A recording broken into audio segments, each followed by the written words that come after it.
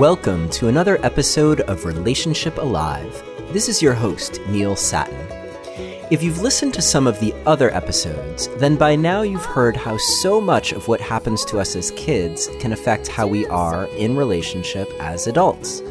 You can get into the specifics if you want, and there are times when I think that's a good idea, but you can also look at the big picture of whether or not you had a secure attachment with your parents and now are able to have a healthy, secure style in your adult relationships.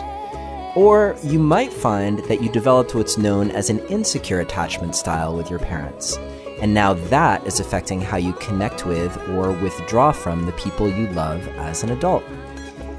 So, do you sometimes feel an overarching need for space and find yourself always feeling like your partner wants too much from you? Or do you start to feel anxious when you're alone, like your partner isn't there for you enough? Well, guess what? This all relates to your attachment style. And the great thing about it is there's something you can do. On today's show, we're going to talk all about what that is. Our guest is Stan Tatkin, doctor of psychology, one of the world's experts on attachment theory, and the author of Wired for Love: How Understanding Your Partner's Brain and Attachment Style can help you diffuse conflict and build a secure relationship. On this show, we're going to get to know the ins and outs of how we attach to others and give you some successful strategies for knowing and understanding yourself and your partner and finding healthy ways to support each other in relationship.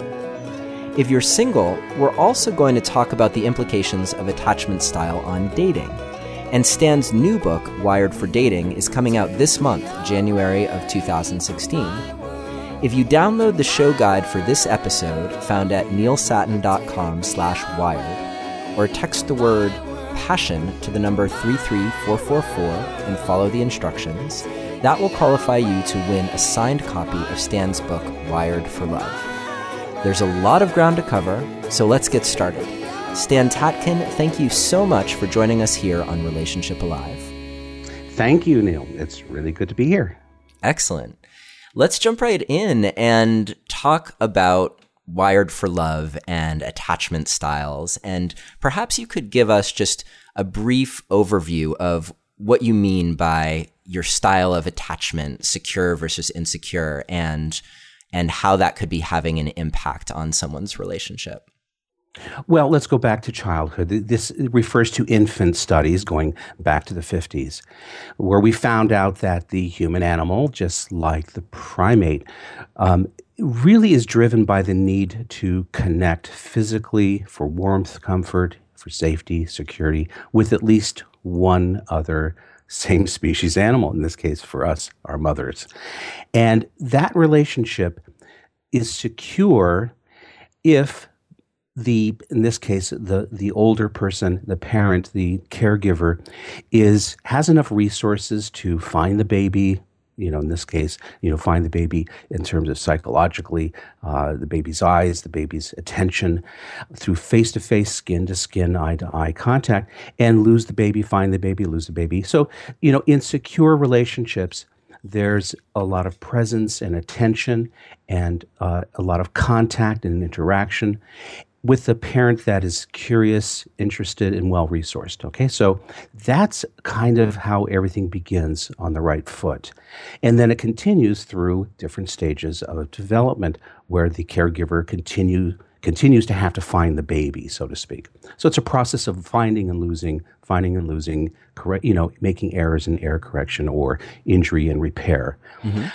And so those of us who come from that relationship, where relationships are the central important thing in the culture, relationships are coming first, are more resilient, less prone to having to spend a lot of resources in life to suffer the vicissitudes of life, and then there's everything other than that, right? So when you get into less secure attachment, this is a perceptual thing for the infant, child, adult.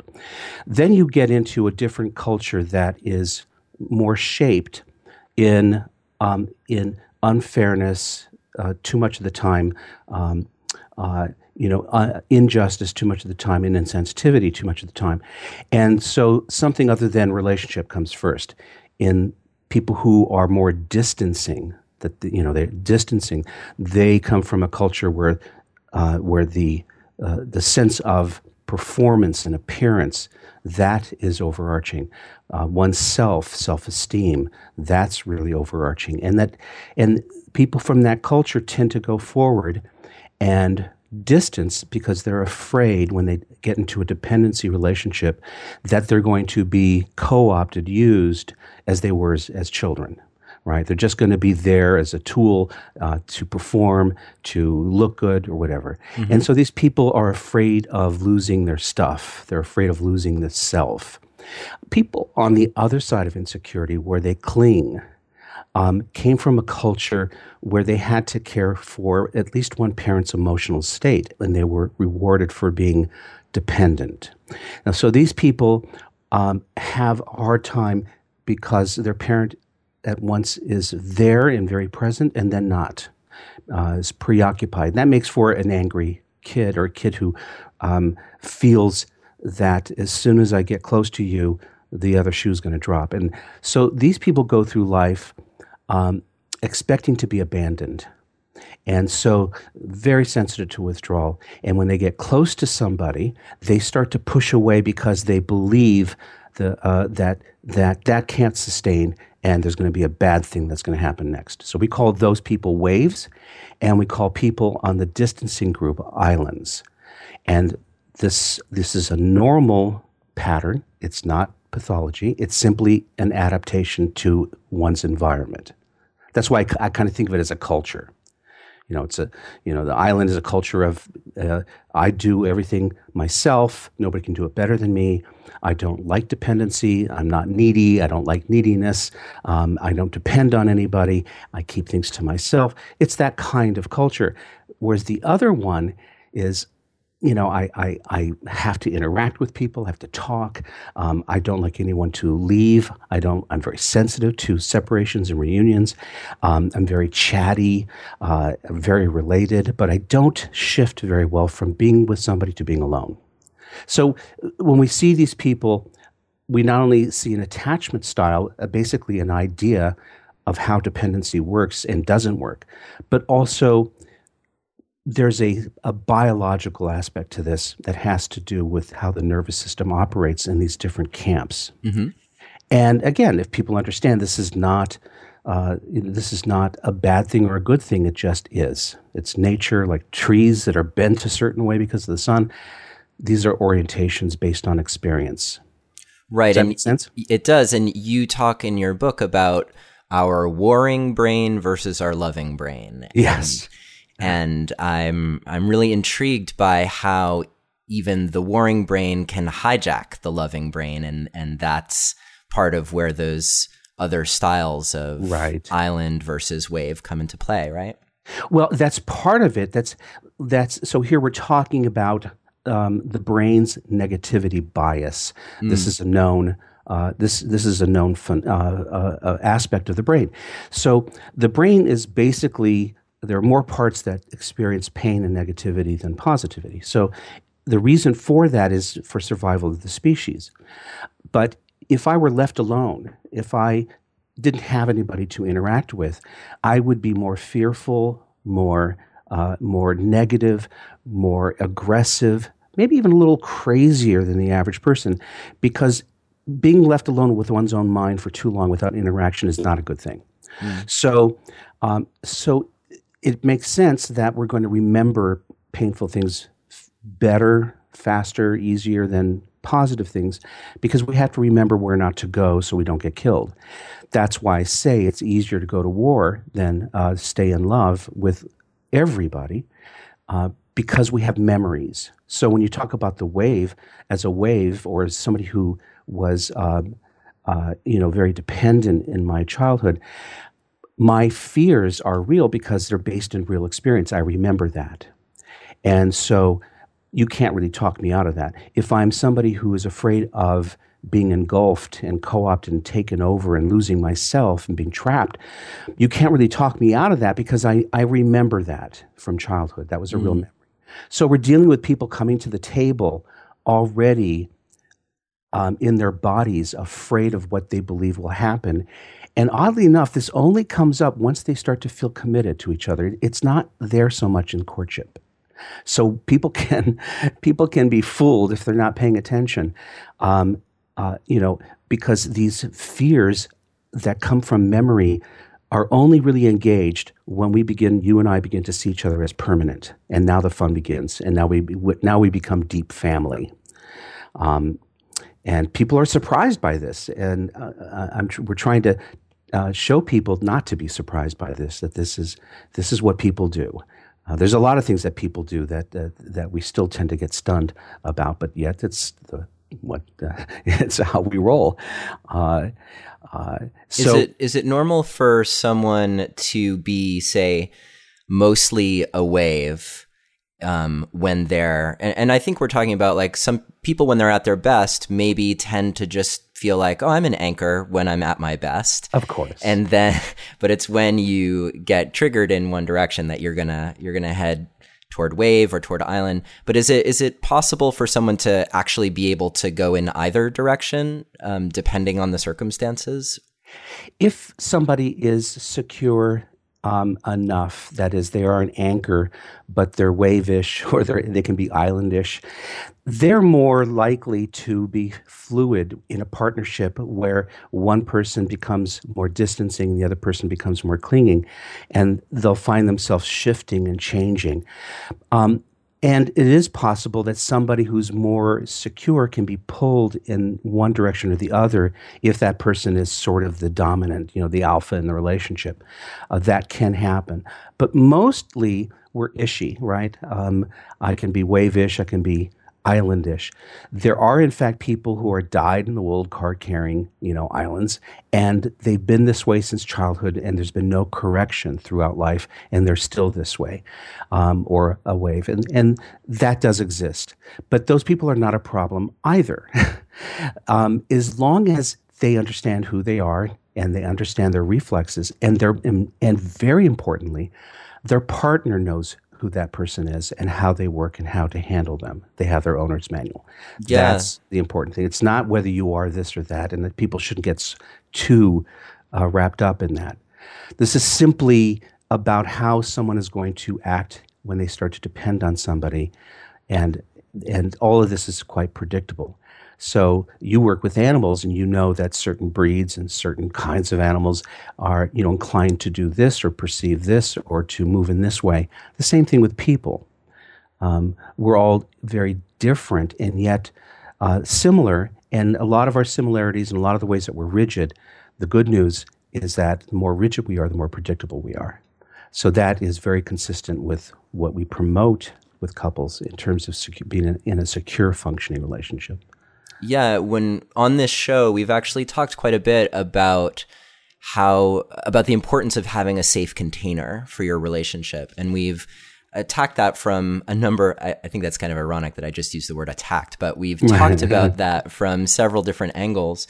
And then, as I was reading Wired for Love, I realized that, well, this is basically a manual for how to feel safe in relationship. Yes. And from there, it's like you have this foundation of safety, and then anything is possible, right? Right.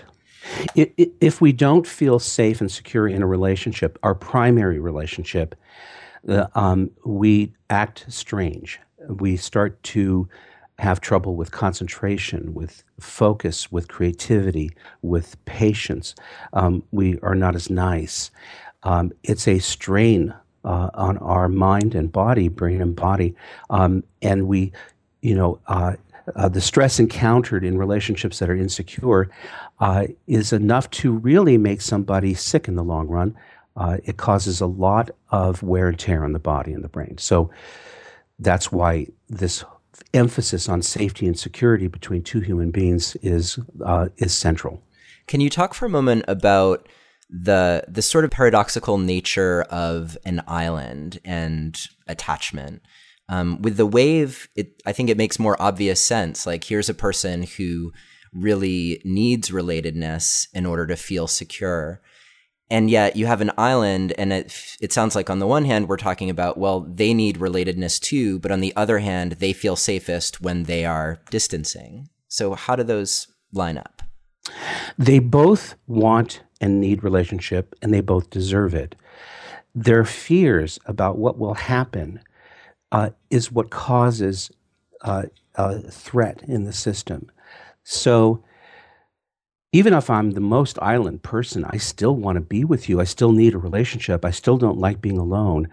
I just don't want to feel trapped. And so when I can pursue you, Neil, as somebody that I want to be with, and then once you're there, then I have to deal with another reality that I'm not aware of when I'm chasing you, and that is, once you're there, I begin to feel all the things and remember all the things that were dangerous to me as a child, such as not being able to have my independence. And I start to see you as someone who is taking that from me, even though that's not true. And so I'm likely to do things that look and seem like I'm not interested in you. It's not that. It's that how do I get the nectar without getting the poison? And that's the trickery, that's the difficulty for people who are very insecure to deal with. How do I get what's good about this without the bad? And my attempts to navigate that causes trouble in the relationship, maybe threatens you. Maybe it sounds like I'm being unfair too much, or unjust too much, or insensitive too much. Insecures, by definition, are pro-self and not pro-relationship when it comes down to it. When it comes down to it, they're one-person systems, psychological systems, because they grew up in that culture. And it goes like this. It has to be good for me, and it should be good for you, but if it isn't, I'm sorry. A secure relationship is one that's truly mutual and collaborative. It's always win-win. If it's good for me, it must be good for you, or we don't do it. So we only move along together in this way that is truly mutual, collaborative, fair, just, and sensitive. That's what secures do, or secure functioning people do. So you can understand that if we're insecure, the things we do to protect ourselves are going to be insensitive. The very thing that we experienced in our childhood. It'll be unfair, right? And so on a social justice level, it can't work, right? Yeah, I'm thinking about how you keep mentioning culture, and I think in general, our culture here in the States, and maybe it's even safe to say Western culture, yes, really values independence. Yes. And so I could see someone being an island and thinking like, this is how you're supposed to be. And that idea of prioritizing the relationship above my needs, that sounds like codependence to me. So how could you draw a distinction between securely attached and putting the relationship first versus a dance of codependency? Great. Let me say two things to that. One is that, our heritage, yes, is from the UK, right? Separating from becoming colonies and separating from the king. But we're also French because our idea of freedom is based on the French people's idea of freedom, French Revolution, so on. So we this idea that we carry of liberty and freedom is gone a little too far in the Western culture because there's much more isolation now than ever before in many ways.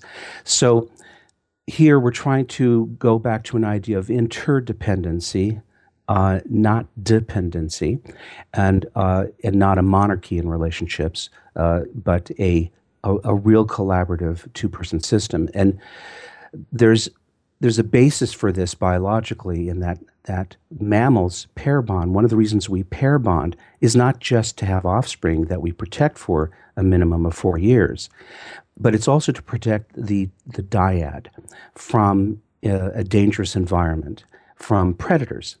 We're in the foxhole together. We're primarily there to ensure each other's safety, existence.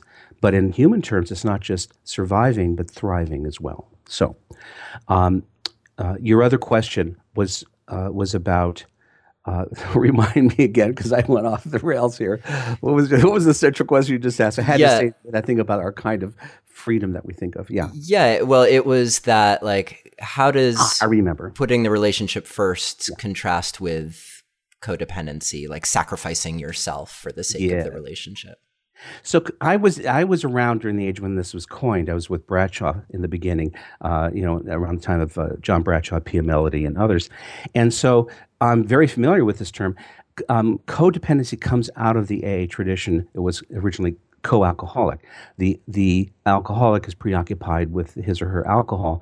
The codependent is preoccupied with the alcoholic, right? Mm-hmm. And so this is in attachment terms and in regulation theory terms, the wave who goes in one direction only.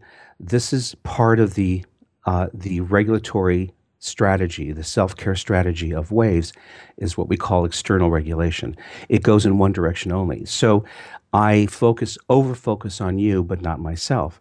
Or I want you to over-focus on me, but I don't pay attention to you.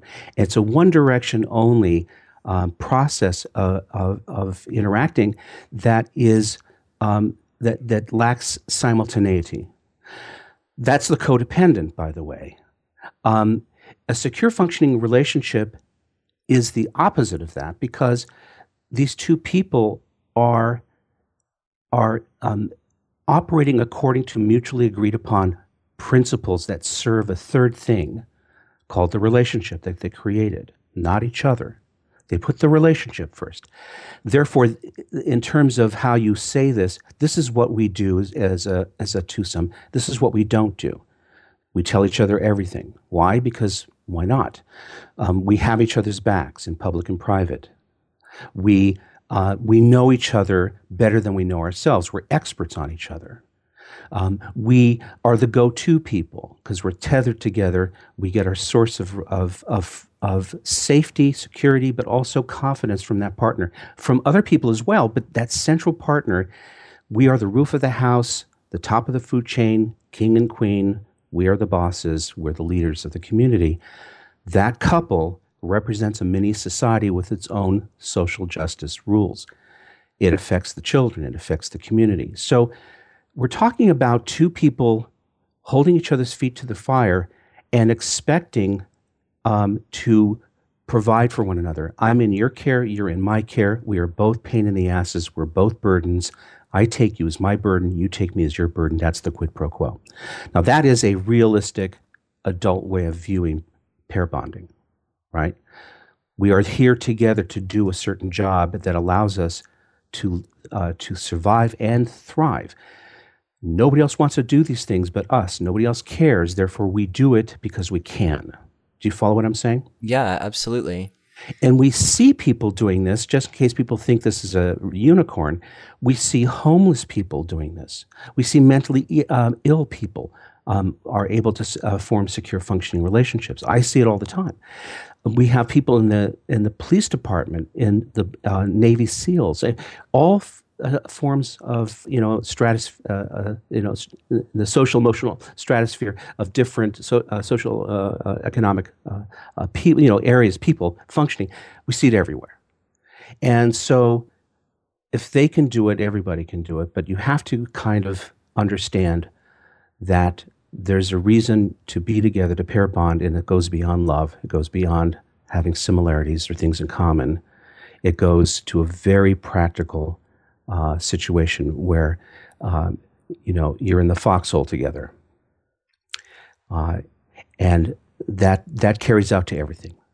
Okay. Yeah, and it sounds like from your perspective, there's a profound difference in what one is capable of experiencing in their lives if they are securely attached and have that as a springboard to how they interact with life, Yeah. versus someone who's just amazingly self-confident and completely independent.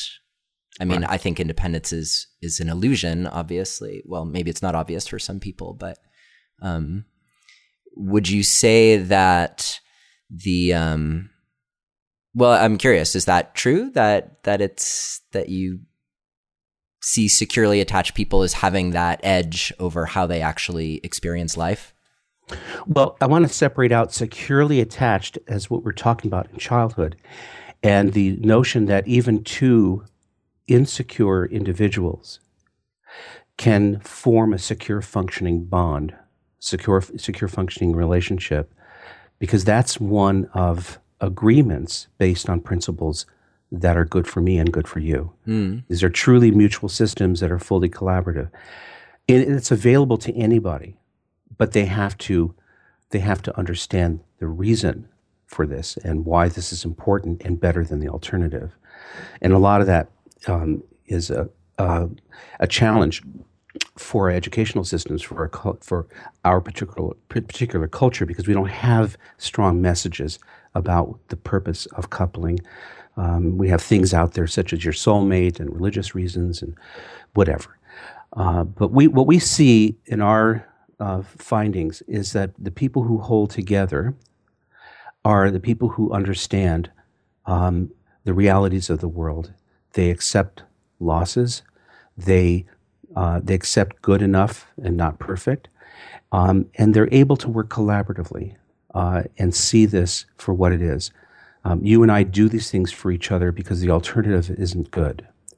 We're alone. So can people be fully independent? No, there's no such thing. I mean, there are outliers out there, some people who are not the same as the majority, and they're wired a little bit different. But those are rare, very, very rare. Most of us, all of us, are wired to need to interact. Otherwise, we go mad. We go crazy. So that seemed like a really important distinction that you were making, that it's not important for someone to recognize they're an island in a wave and then to focus their energy on becoming anchors in order to have great relationship. It's more like you understand who you are, where you're coming from, and where your partner's coming from, and then you create agreements that help you support each other. Yes, and I also have to know exactly how you work and not complain about it.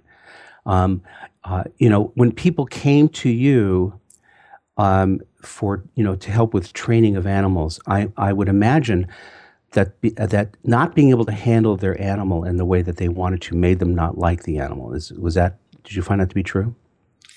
Well, yeah. I mean, I suppose looking at it in terms of islands and waves, it either made them not like their animal or feel like a weird distance, like an island, or it made them profoundly distressed, like they weren't able to connect with their animal the way that they wanted to. Right. So take that and apply it to almost everything with humans. If our baby is colicky and has GERD and is crying, we can't settle the baby.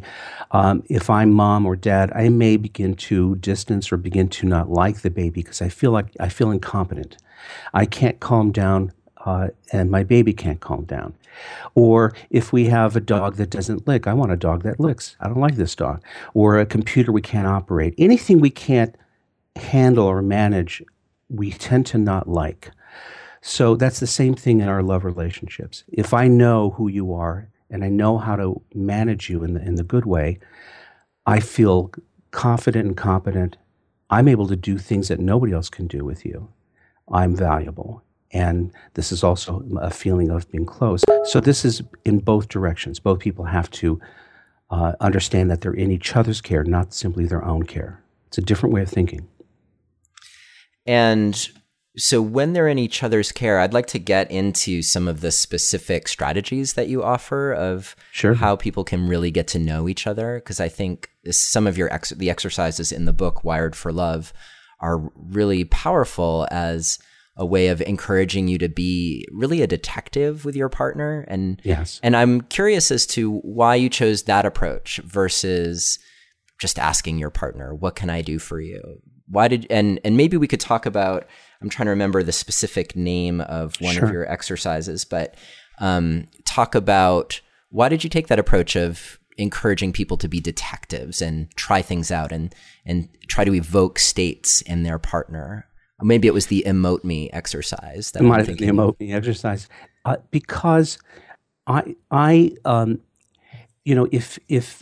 if I had a baby I would not expect the baby to tell me what he or she wanted. I would have to find the baby. I would have to learn the baby. I would have to allow the baby to come into being by being curious and to be searching and, like I said before, losing and finding, losing and finding. That's the same thing in a relationship. I'm supposed to learn you. You're not supposed to give me instructions. When I buy you something, it's better for me that if I notice what you want than to keep asking you, what do you want? It shows that I don't pay attention, that I don't really watch and listen and learn you.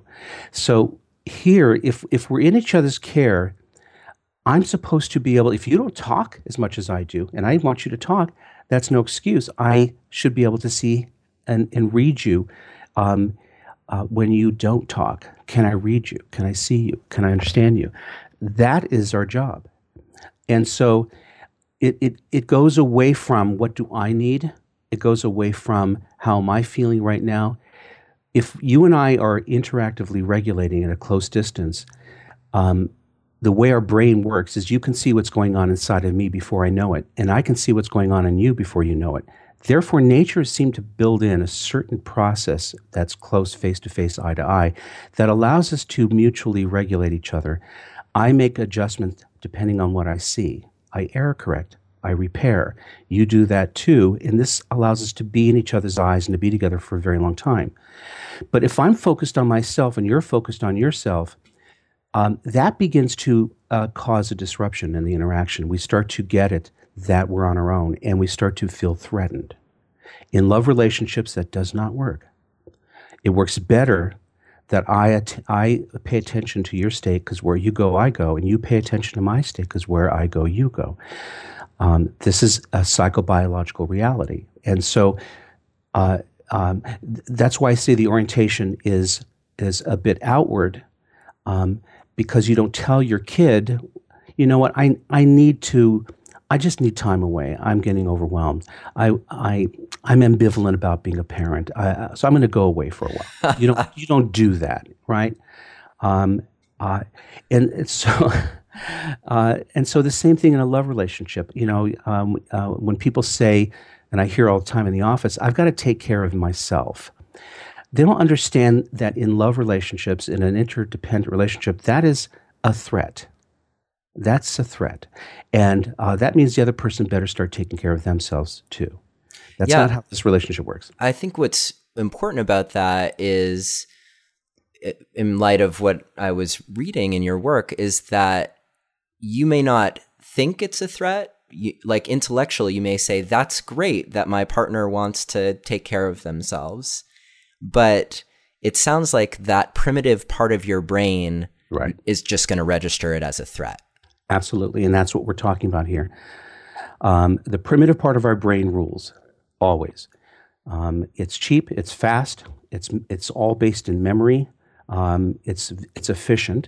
It's always going to trump the smarter thinking part of us, or part of our brain, which is energy consuming, slow, and is not going to be there if we're in distress because it requires a lot of oxygen and glucose to run, put a lot of stress into your body, or be afraid of your partner or intimidated, and you cannot use that part of your brain anymore. So we have to focus on the animal that is us, that reacts to the tilt of the head, the tone of the voice, the eyes gazing away, a dangerous word, a dangerous phrase. That's who we are. That's what we're dealing with. Can you talk for a moment about the balance between what kind of self-care is helpful and appropriate, and it's certainly in terms of recognizing your own fears maybe in relationship and how you would address that for yourself, versus being aware in partnership and having your partner really respecting your fears and helping to not trigger them, or to come to you to help when they have inadvertently triggered your fears? Well, this is where the understanding of why a couple is doing coupling comes in first. First, we have to have an overarching theory about this.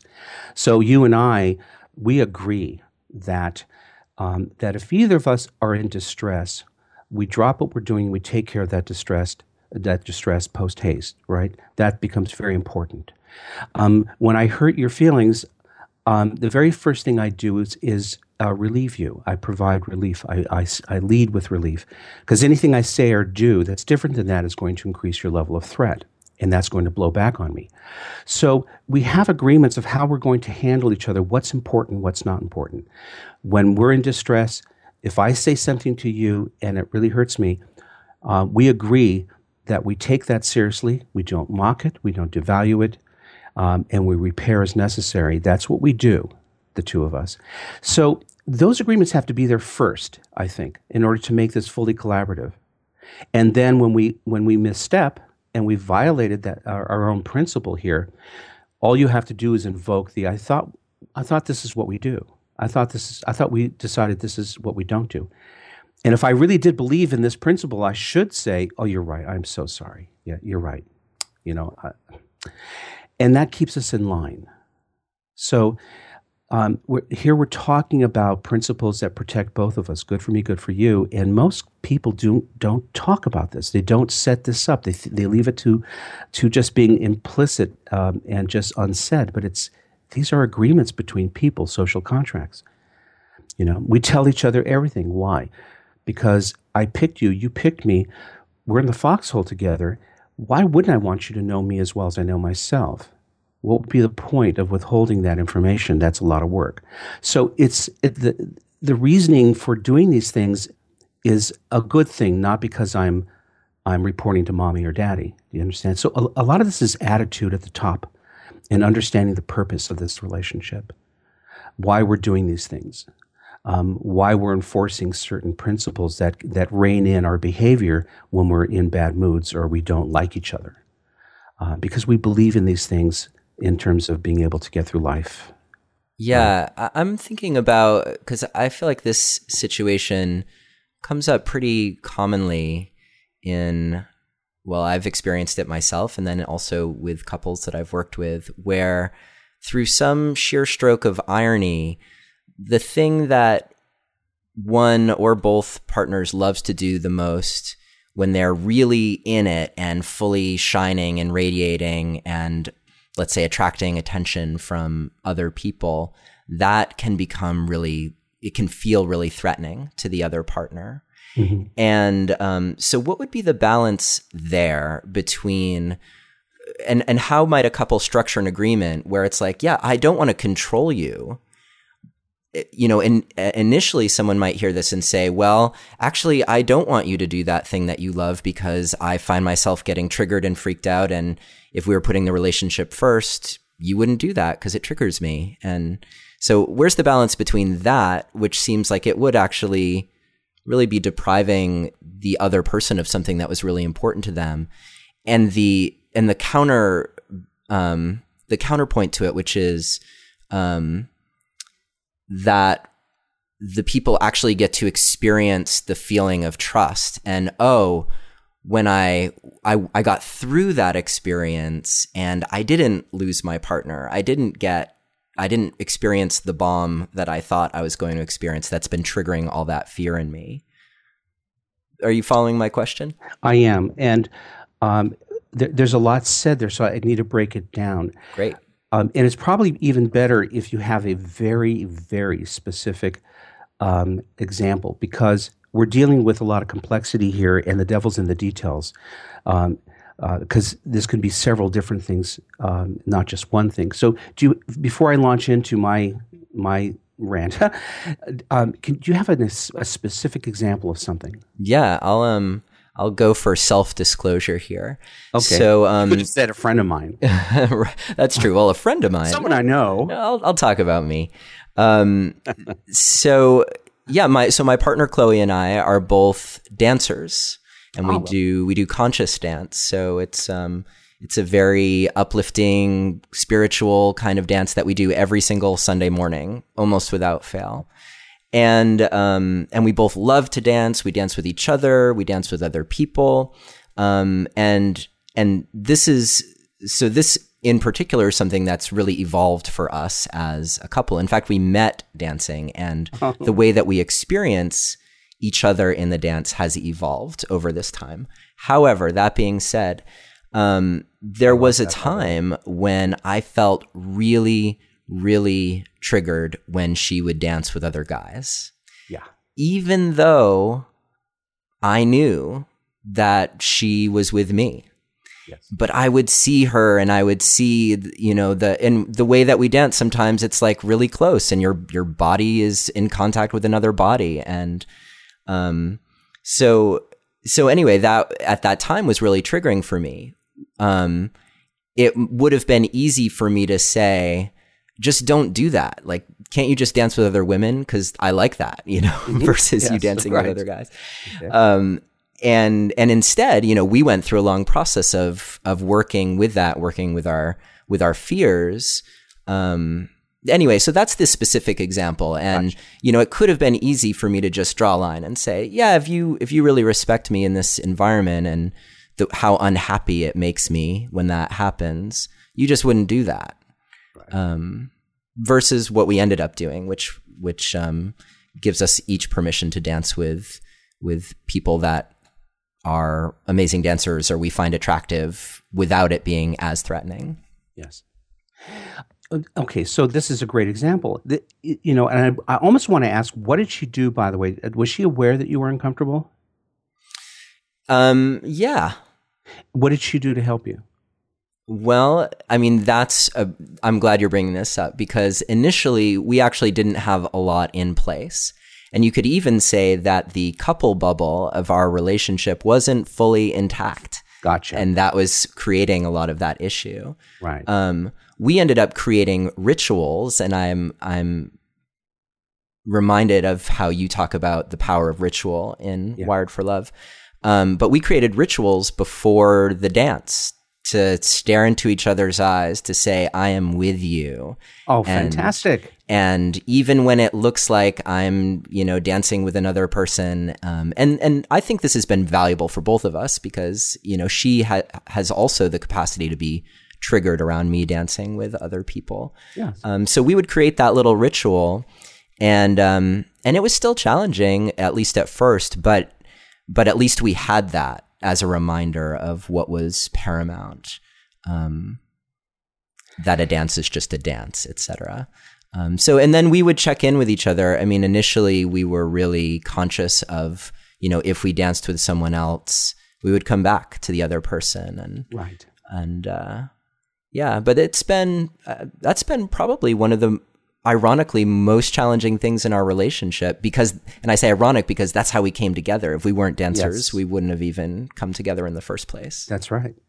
So, but I have to give you, both kudos here for handling it quite naturally, very well. I mean, you, the idea of beforehand doing a ritual, looking into each other's eyes and reaffirming that you're primaries, that is a very good thing to do, very important thing to do.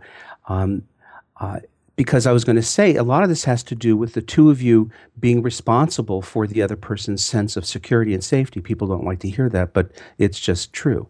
So as long as you guys are shoring that up, you're paying attention, you're checking with each other, you're affirming to each other exactly the fears that you both have that are specific to both of you, right? It's not a general thing, but she knows exactly what you're afraid of. You know exactly what she's afraid of, and you unequivocally take those things off the table. That's the way you do it. Mm. That's the way exactly what you described. Putting an injunction on someone, you're not allowed to do that, is not going to work because it's too unfair. But saying that, this deeply hurts me or deeply frightens me, then is a back and forth, a lengthy chain of sequence where two people work that out so that it's win-win. There is a way to do that always. Yeah, this makes me think about you had 10 principles and you named a bunch of them earlier, and one of them was fighting fair, yes. Fighting well. Fighting well, yeah. And then you also talked about fighting smart, and I think you were talking about how to engage your smart vagal response when you're actually in a fight. Could you talk about that for a minute or two? Sure. So fighting is really a necessary thing. Anger, a necessary emotion. It's only frightening or threatening to people who come from families where anger or fighting led to disaster and dissolution of a relationship. Therefore, I'm afraid that conflict is going to crash the relationship, or the relationship isn't strong enough to handle me. So, given that people are okay with this, then it's a matter of our fighting is both with an eye towards getting relief as soon as possible. Relief meaning that we can turn this in such a way as quickly as possible to turn it right side up where both of us feel satisfied. But we have to take an interest in this. I have to know what you want. I have to know what you worry about. And I have to give you assurances while I'm fighting for what I want that I have you in mind. Otherwise, you'll fight harder. I have to admit when I'm wrong and relieve you, because if your arousal climbs too high, it'll push mine up, and now we won't be able to think. Now we're going to be fully primitive, and we're just going to act out. So we both have a job to do, and that is to realize that we're on a teeter-totter together. If one of us falls off, we both fall off. So we have a vested interest in paying attention to each other while we fight. We want to make sure that the fighting stays within a certain play area. And if it gets too serious, where one of us is going to start to cry foul, then we fix it quickly. So these are smart things, not just because they work, but on a neurobiological level, this is the only way it can work in order to not accrue bad memories and unfairness and threat. Therefore, anything we get into that's going to cause a difference in what we want, which is what just about everything, means it's another opportunity for us to get what we want and make sure our partner doesn't pay a price in some way, because that will come back and we'll have to keep dealing with that again and again. That's an effort, right? People have to care about doing that and see that as the only way of moving forward. Right. Otherwise they won't do it. Right, yeah. So like you were saying in my personal example, an injunction, that wouldn't have been a win-win situation. That would be an area, a gauntlet that your partner will. It'll be hard to resist your partner from either defying that or arguing with that or being resentful. Right. There are a couple things that came to me while you were describing that. One was, I thought your very useful discussion, and maybe you could just address this a little bit now, of if your partner is an island, here is a way to help regulate them when you're in a breakdown. And if your partner is a wave, here is a way that you can reach out to help regulate them. And because they are strikingly different. Yeah. So one thing to understand, if your partner is an island, know that he or she is conflict avoidant by definition. Conflict avoidant is trying to stay out of trouble, doesn't want to think about bad things, is not giving full answers, yep, nope, is not able to stay in contact for long periods without breaking away because they feel held too long. So their tolerance for staying in physical contact and emotional contact, talking about the relationship, is shorter than the average bear because of their early experience. That their need for being alone is not about love. It's about interpersonal stress. They feel too much interpersonal stress, and so they distance. Their fear of having their self taken is something that you have to help them through, because that's a real injury. That's a trauma. It happened, of being, used. Understanding these things and understanding that your island doesn't shift well from being alone to interacting. They shift well from, in terms of interacting and then being alone. That's an easy shift, but they can't do the other direction very well. So interrupting them is like waking them from a sleep. They startle, they get angry, and they don't track time very well. Having said that, that doesn't mean you let an island rule the roost. You still get what you want, just understanding that for an island, it's often catch and release. It's being aware of how they move and what they're afraid of, so that you're not activating their anticipation that you're going to trap them You're going to hold them too long. You're going to force them to do something. There's all sorts of ways to work with them if you understand the animal that is the island. Yeah, and I think you even mentioned that that typically words are really helpful because like someone who's an island is in their left brain. So using left brainy kinds of things to reach those people did I understand you right? Well, because of their development in the first 18 months of life, they tend to be more left-leaning. They didn't get the same kind of holding interaction, face-to-face, skin-to-skin, eye-to-eye that others did exactly. And so they spend a little too much time alone. So their strategy for self-care is different because of that situation. But that might be misinterpreted as having to do with love. It has to do with safety and security. Right? Got it. And so understanding that helps that person not distance as much because I'm anticipating something. And as long as I do something to activate that, it reinforces the memory. Now, it just so happens that you and I pick each other not by accident. You and I pick each other because we recognize each other. We're familiar. That's how we pair bond with familiars. So what are the chances, since I picked you, that you're going to do the very same things that activate me from my childhood? About 100%, right? So that's a normal, natural thing because we become proxies for everybody who came before us once we get committed. It's a memory system. It's a projective system. Therefore, I should now begin to know how to handle the state that I get into and also how to manage you without blaming you. This is a mastery class. This is, how to learn your partner, opportunity. But I have to also understand myself and know my reflexes sometimes are not consistent with secure functioning. If I'm an island, I may get mad at you for interrupting me. I may walk out the door because I can't handle something. I can do all these things that are hurtful reflexes, but I then come back immediately and say, I'm sorry, that wasn't right. I shouldn't have done that. I take responsibility for that. Right? So we had talked about the wave understanding the island in conflict, and what I was getting is that maybe if you were dealing with an island, you might say something like, hey, I really want to work this out. When would be a good time for us to do that? So you're giving them you're not saying I'm going to trap you into the working this thing out, or actually just the opposite. The worst thing you can do with an island is to give them a preview. Or to take too long to get to your point. Psychobiologically, it's always better to hit something very quickly and then repair and explain after. So it's easier to ask beg for an apology than to ask for permission. Is that exactly? So if my wife were an island and I wanted more contact, I'd say, "Come here, look at my eyes, give me a kiss, tell me you love me. Okay, you can run along."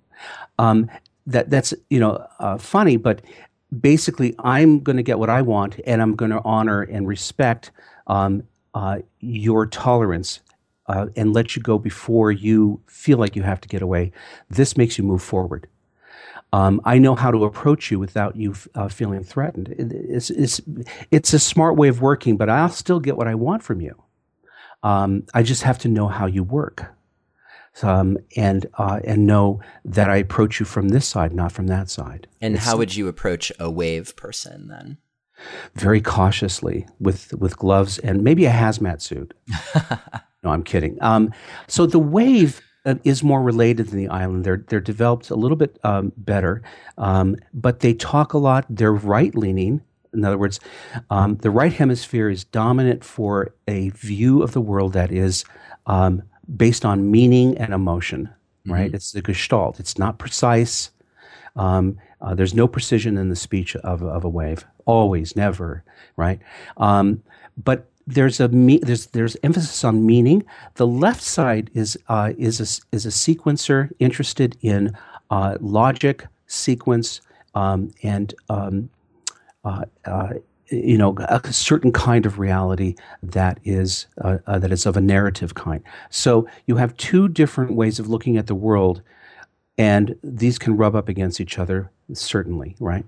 The wave wants to be close and will cling, But then when he or she gets closeness, will start to complain or push away.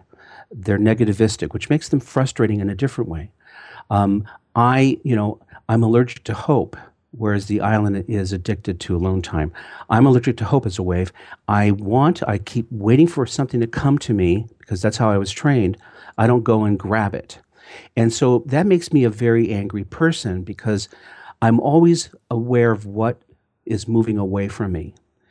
And if it's moving toward me, it's going to move away again soon. So I push away. I can be sarcastic. I can be mean. I can be withholding. I can be punishing. Because the idea of you being there and then not there infuriates me and scares me. So if you are looking at your phone, I will start to get angry, and I'll want you to be with me because you're not with me. That doesn't mean that I'm very good at relationship because I think I am because I had to take care of somebody when I was a kid, but I'm really not that good. I think I am. Just like the island thinks they're really independent, but they're not. Their independence is an adaptation to their neglect. It's not true independence. And so you have to understand that when I'm negativistic, your move is to go toward me, not away from me. In other words, you come close to me. I respond to touch. I respond to physical comfort. I respond to you're approaching me. As an island, I don't like you approaching me. As a wave, I need you to. Got it. I don't shift very well from being with you to being alone. Just the opposite of the island. And I have a hard time with separations and reunions. So I miss you when you're gone, and then when I see you, I'm angry. And it's a reflex. I'm the kind of person as a wave that will wake you up at 10 o'clock and ask you how we're doing, because that's a separation at night. And as long as you understand who I am, that I need to connect during those times, we're fine. As long as you move toward me when I push away, we're fine, because I expect you to think of me as a pain in the ass and to drop me and to reject me and to punish me. And that's my fear, and so I act very ambivalently. I talk too much. I overexpress. I make a lot of sounds. The island doesn't. And so we're talking with a very chirpy, interactive, I need to talk all the time person. And I need to feel reassured that I'm not going to be dropped, which I'm very sensitive to. So I can be hardy. The more that people are engaging with each other with this kind of knowledge of each other, how does that move them towards being more anchor-like? Yes. Yeah, as soon as you and I create a secure functioning relationship, which is an ecosystem, an environment that allows us to be ourselves, we're not afraid of anything with regard to each other, we're able to tell each other everything. That releases so many resources that are being used all the time to hold ourselves together in a world that is actually pretty scary. When we do this for each other, now all these resources are freed up to improve oneself, to be creative, to be expansive, to brave the world, because we're tethered together. The relationship does not carry burdens of whether the relationship will exist tomorrow. We assure each other it will. We're each other's ego boosters. We're each other's fans. That does a tremendous thing in terms of allowing people to do more than they ordinarily could if they were alone. It's no small thing. And it does that because the fears about relationship dependency are taken off the table on a daily basis, and our existential fears are being soothed by the feeling of being tethered to somebody 24/7. We do that for each other because we can, and because as human animals, that's what we need. So I just want to take this moment to tell our listeners that you do have a chance to win a copy of Wired for Love that Stan Tatkin has generously donated to a lucky listener. You can download the show guide for this episode at neilsattin.com/wired, and that will enter you for a chance to win this copy of Wired for Love. You can also text the word passion to the number 33444 and follow the instructions, and that will enter you. So thank you so much, Stan, for being willing to donate that. And I also just want to point out that this book, it's written, you talked at the very beginning about how important it is to have an owner's manual for your partner, and since they don't come with one, to be a sleuth and to figure out to know your partner well, and what is going to make them happy and what's going to trigger them, and to be using that information for the power of good. And your book, Wired for Love, is a great manual for how to do that. So many valuable exercises that will help you get to know your partner, get to know yourself, and recognize, where you're attaching well and where some of your insecure attachment styles might come into play. And there are 10 areas. So, and there's a chapter for each one. So you'll come away from the book with a really thorough sense of how to make it work. So, thank you also for just writing such a clear book, a manual for helping people develop real safety and security in their relationships. Thank you, Neil. Also, if people want audio, there's an audio book called Your Brain on Love, and that's just me talking at them. So that's another good one. But I really loved what you said, what you do with Chloe, the dancing, the ritual, how you worked it out with the dancing stuff. That's what I'm talking about, really, in terms of forming a secure, functioning relationship, what you guys are doing. Thank you. Yeah, I did. I was heartened as I read through, because I think in many respects, our relationship wasn't terribly secure, when we got started, and we suffered a lot for it. And so there are many places in your book where I was like, oh yeah, that's where we went off the rails a little bit. And yet we've managed to find our way back to that safe place. And, your first principle is the couple bubble. And maybe can you just talk for a moment about what is that? Because we've brought it up a few times now. The couple bubble basically is the idea, the recognition that if it's you and I, or let's say you and Chloe are a primary system, and that system has to be protected from outside elements, third elements, in order to not have your resources, depleted. So the relationship comes first. That's a third thing that you create. It's a phenomenological, never to be repeated, like a fingerprint kind of thing. And the two of you are jealous about the resources that you're able to create. So you basically, the relationship comes first. You are stewards of the safety and security system. If one of you hurts it or threatens the other person's sense of safety, it's self-harming. It hurts you too.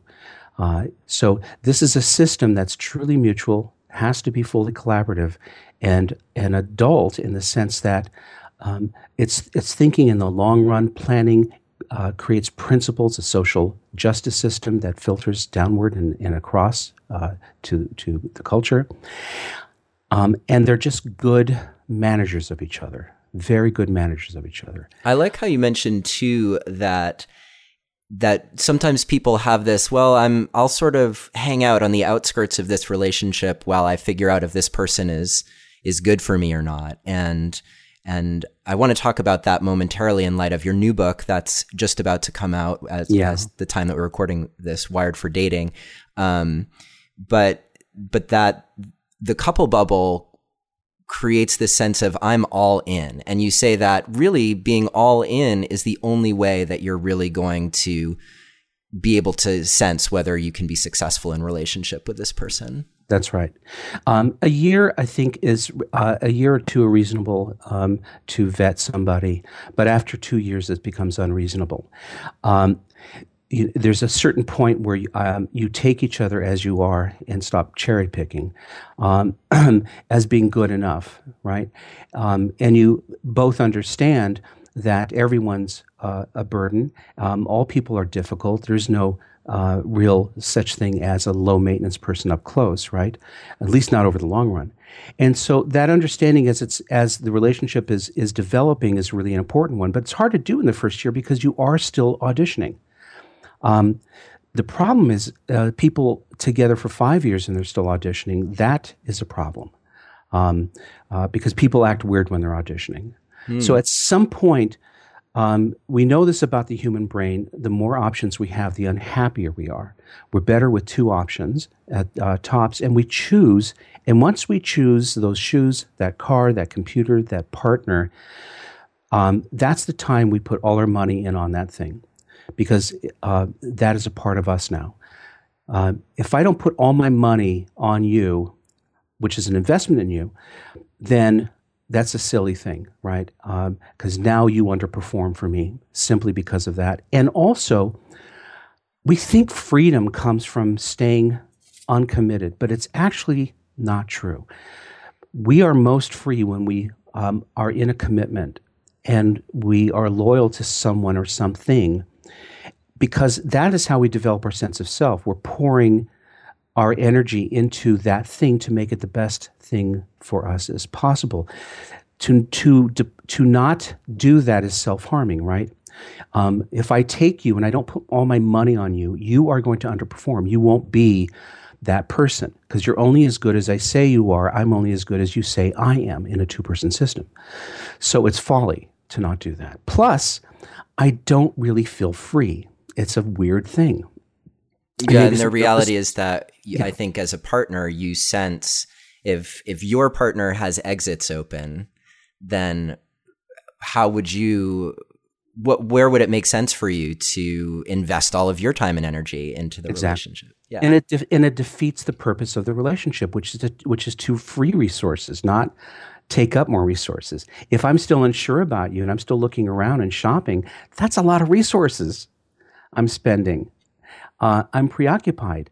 When we are in and we just decide to go in together and we start getting to work together, we can do things we can't ordinarily do. First, as a twosome, we become a light to other people. Secure functioning couples are very attractive to others.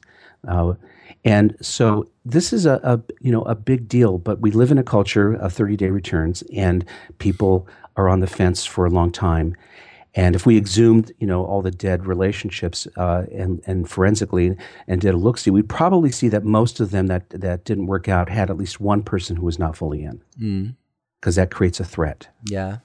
This is hard to impart to people. So I wanna be conscious of time, and I have 2 burning questions that I would love to ask you. So do we have a few more minutes? Yeah, and then there's something I wanted to say also about the problem of the automatic brain. But yeah, great. So do you want to start there just to make sure that that's fresh on your mind?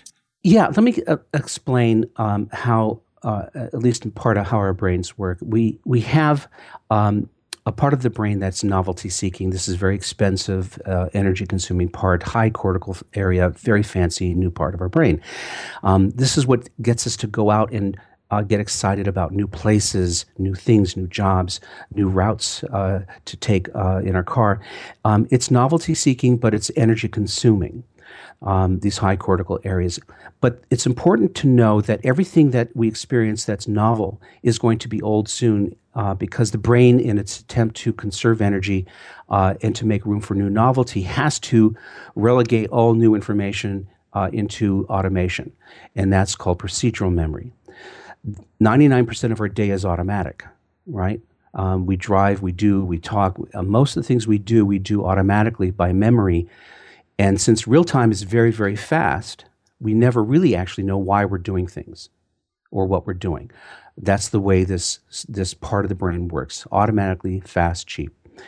When we meet each other, the whole brain is turned on, and there's good and bad about that, but we're attentive. I want to see you. I want to know you. I want to know everything about you. You are new and shiny and bright.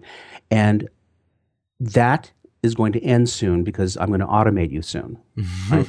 I have to. That's normal. The problem with automation for everybody is that we tend to think we know that person, and we don't.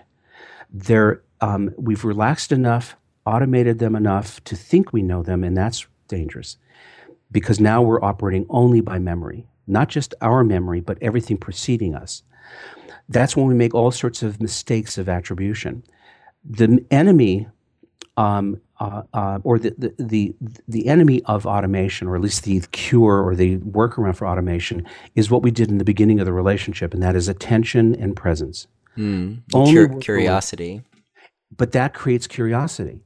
If I'm looking at you and watching you and still reading you and still paying attention to you and going eye to eye with you, that's novel, and that keeps me in the present moment as much as possible.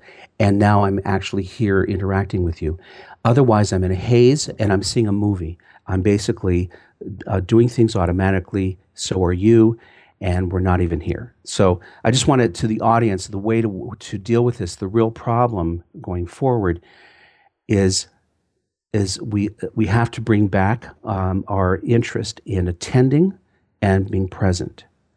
Otherwise, our relationships also will be in trouble. Yeah, absolutely. And I love in your book how you talk about like the power of close proximity and eye contact. And and you mentioned attuning specifically, and we had Keith Witt on the show who was talking about attuning. And then also, you know, in the conversation about that novelty seeking and the way that fosters dopamine production in the body, we spoke with Diana Richardson, Heart of Tantra, and Marnia Robinson, Cupid's Poison Arrow, about how the way that you can engage in intimate behaviors that actually foster oxytocin, which is about that sustainable pair bonding type of feeling versus the crash and burn of the dopamine fueled behavior. Right. So here, in a psychobiological sense, we talk about the dopamine or the dopaminergic kind of excitement as falling into the area of exciting love, addictive love. And that is necessary to maintain throughout the relationship. And that's done through direct eye-to-eye contact, skin to skin, and also exposing the couple to novelty, such as travel and so on. But that dopaminergic amplified positive is an important element in relationship throughout life. But the quiet love version of that, which is serotonergic, is also important. Can we be quiet together without distraction? Can we be in each other's eyes and gaze lovingly without that? That's a different state. And that's also necessary for couples to be able to co-produce, right? Both of those states, and they're done very differently. Love is up close always. Lust is at a distance. Love is up close. That's the way, again, our eyes are made, and the brain works with the eyes in such a way. Love up close, lust at a distance. And people remember that. They can evoke feelings of love at any time just by being in each other's eyes, gazing. Yeah, love that. And you're reminding me also of the importance of being in a conversation about growth in your relationship and how that can bring about novelty as well and variety. Yes. So you can I just add one more absolutely thing?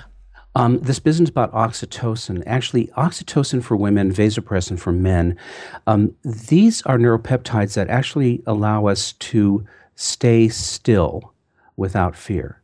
So it's not just simply a bonding chemical.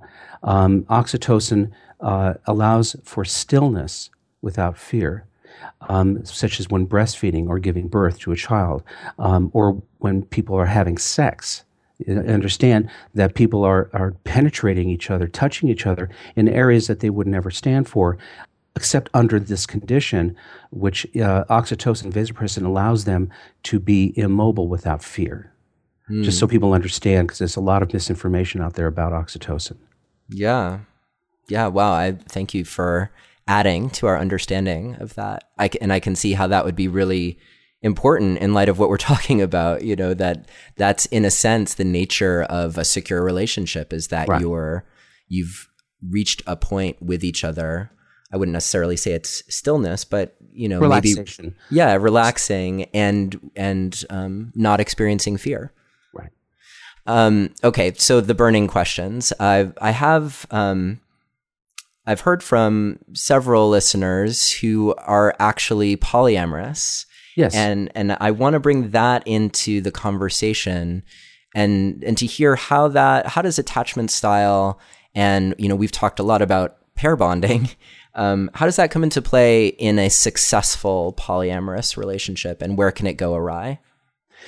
Well, this is it's not a new phenomenon, but it's becoming outed more. The polys are now coming out because we live in a time of more tolerance in terms of gender differences and transgender and so on.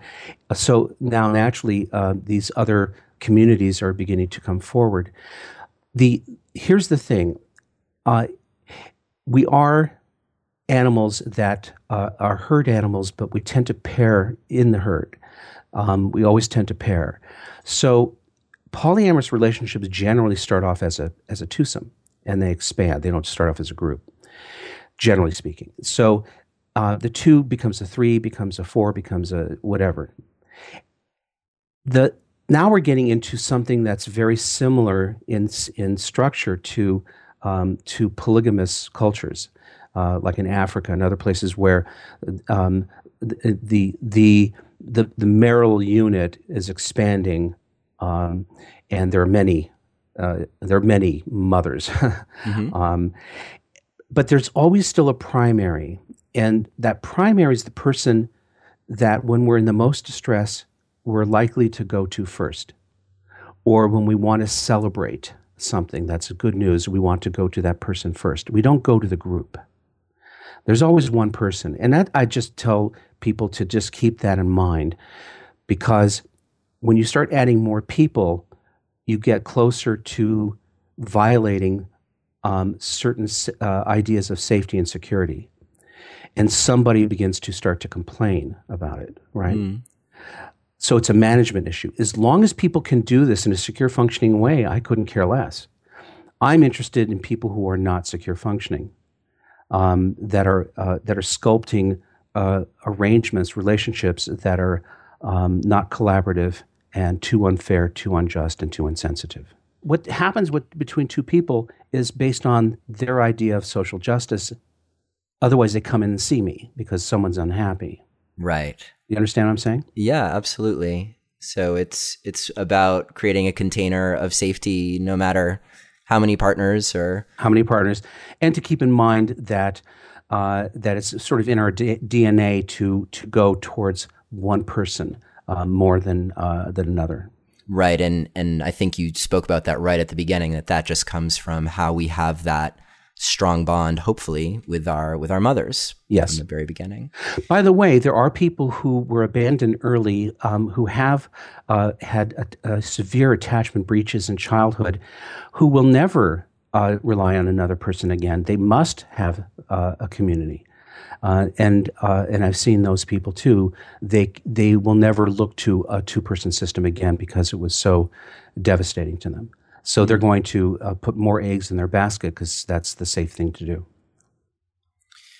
So this is going to be a total divergence now, because this is my second question. Okay. And that is, I wanted to give you a chance to chat about Wired for Dating. And originally you mentioned that when you're dating and when you're in like that kind of newness of relationship, all bets are off in some respects in terms of attachment, and yet we're here to talk about it. So how does attachment style come into play in a useful way when people are dating and trying to find the right person to be with? The problem is, in the beginning of a relationship, all that stuff is hidden, not just from the other person, but even from oneself, because a lot of these systems aren't activated until there's the perception of permanence. They remain dormant. So when we're in courtship, we're basically in a blank slate situation where we can be anything we want to be.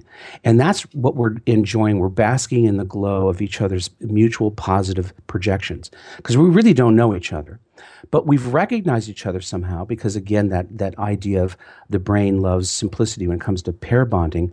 So I'm picking somebody that I recognize, that's familiar to me to some degree, but maybe not the kind of person I'm going to stay with, because they have to be really familiar in order for me to continue with them.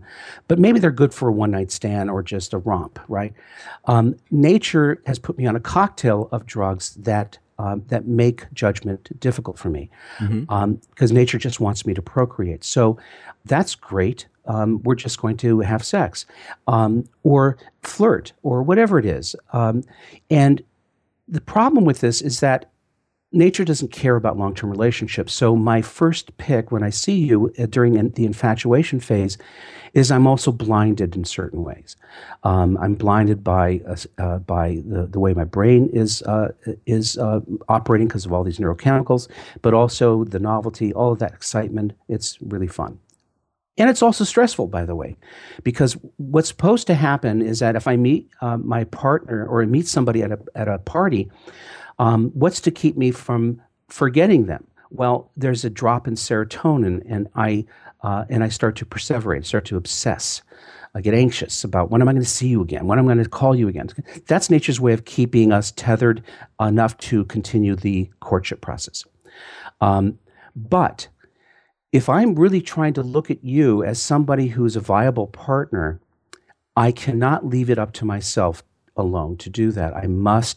We must use our social network to vet each other. That's not just our parents, but our friends of all ages, male and female, must see us together, comment on us privately to us. They're watching out for whether we look good together, interact well together, whether we fit into the social structure well together. It's not about hormones. It's not about lust. It's about does this person fit, and do they enhance you? So people who do not vet their partners are at more risk than anybody else at having a problem later on. That's what we have our friends for, is to give us feedback, because when we're in this lustful, infatuated phase, we're not thinking straight. We're just not. And so that's a big part of our sense of whether, this person fits into our life, as whether they fit into our friendship culture or family culture. Those who don't, they're going to have some trouble. Yeah. Well, that's a great sneak peek into your book, and I was privileged enough to receive an advance copy and flip through it. And I can tell everyone who's single and wondering, well, all this talk about relatedness sounds great, but how am I going to apply this to my singledom? This book, which will be out in January, is going to be a real treat for you to help you explore how to know yourself, and then see how that's going to impact you as you're interacting with other people. Well, Stan Tatkin, thank you so much for being here on the show today. You've been so generous with your time and your knowledge and your humor. And really appreciate your being here. If people want to find out more about you, they can, of course, visit the show notes page for this episode, which is neilsattin.com/wired. But Stan, what would be a good way for people to find out about what you're doing? They can go to stantatkin.com, and from there they can also find a link to the PACT Institute. We train a couple therapists in this psychobiological approach all over the world. But you can also get my readings and other things on stantatkin.com, and on Twitter I'm Dr. Stan Tatkin. Great. And you also do workshops for couples as well, yes. Right? Yeah, my wife and I do retreats. We do them at Esalen. We do them at Kripalu back east. And we're going to be doing one in Costa Rica in May. So people are welcome to come. We're going to be in another place, and I've forgotten the name of the place back east. Kripalu and Omega. We'll be there next year.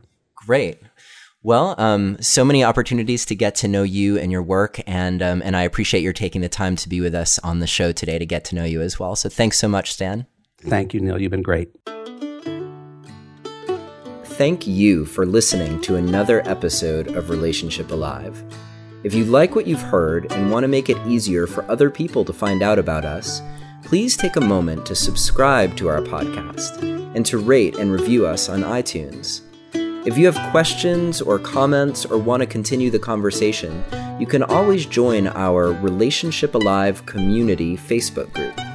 And for more information about today's episode, visit us online at neilsattin.com/podcast. Or you can always text the word PASSION, PASSION, to the number 33444 for more information. Finally, do you have a burning question that you're hoping we can have answered here on Relationship Alive, either for a future or past guest? Let me know and I'll see what I can do. Take care and see you next time.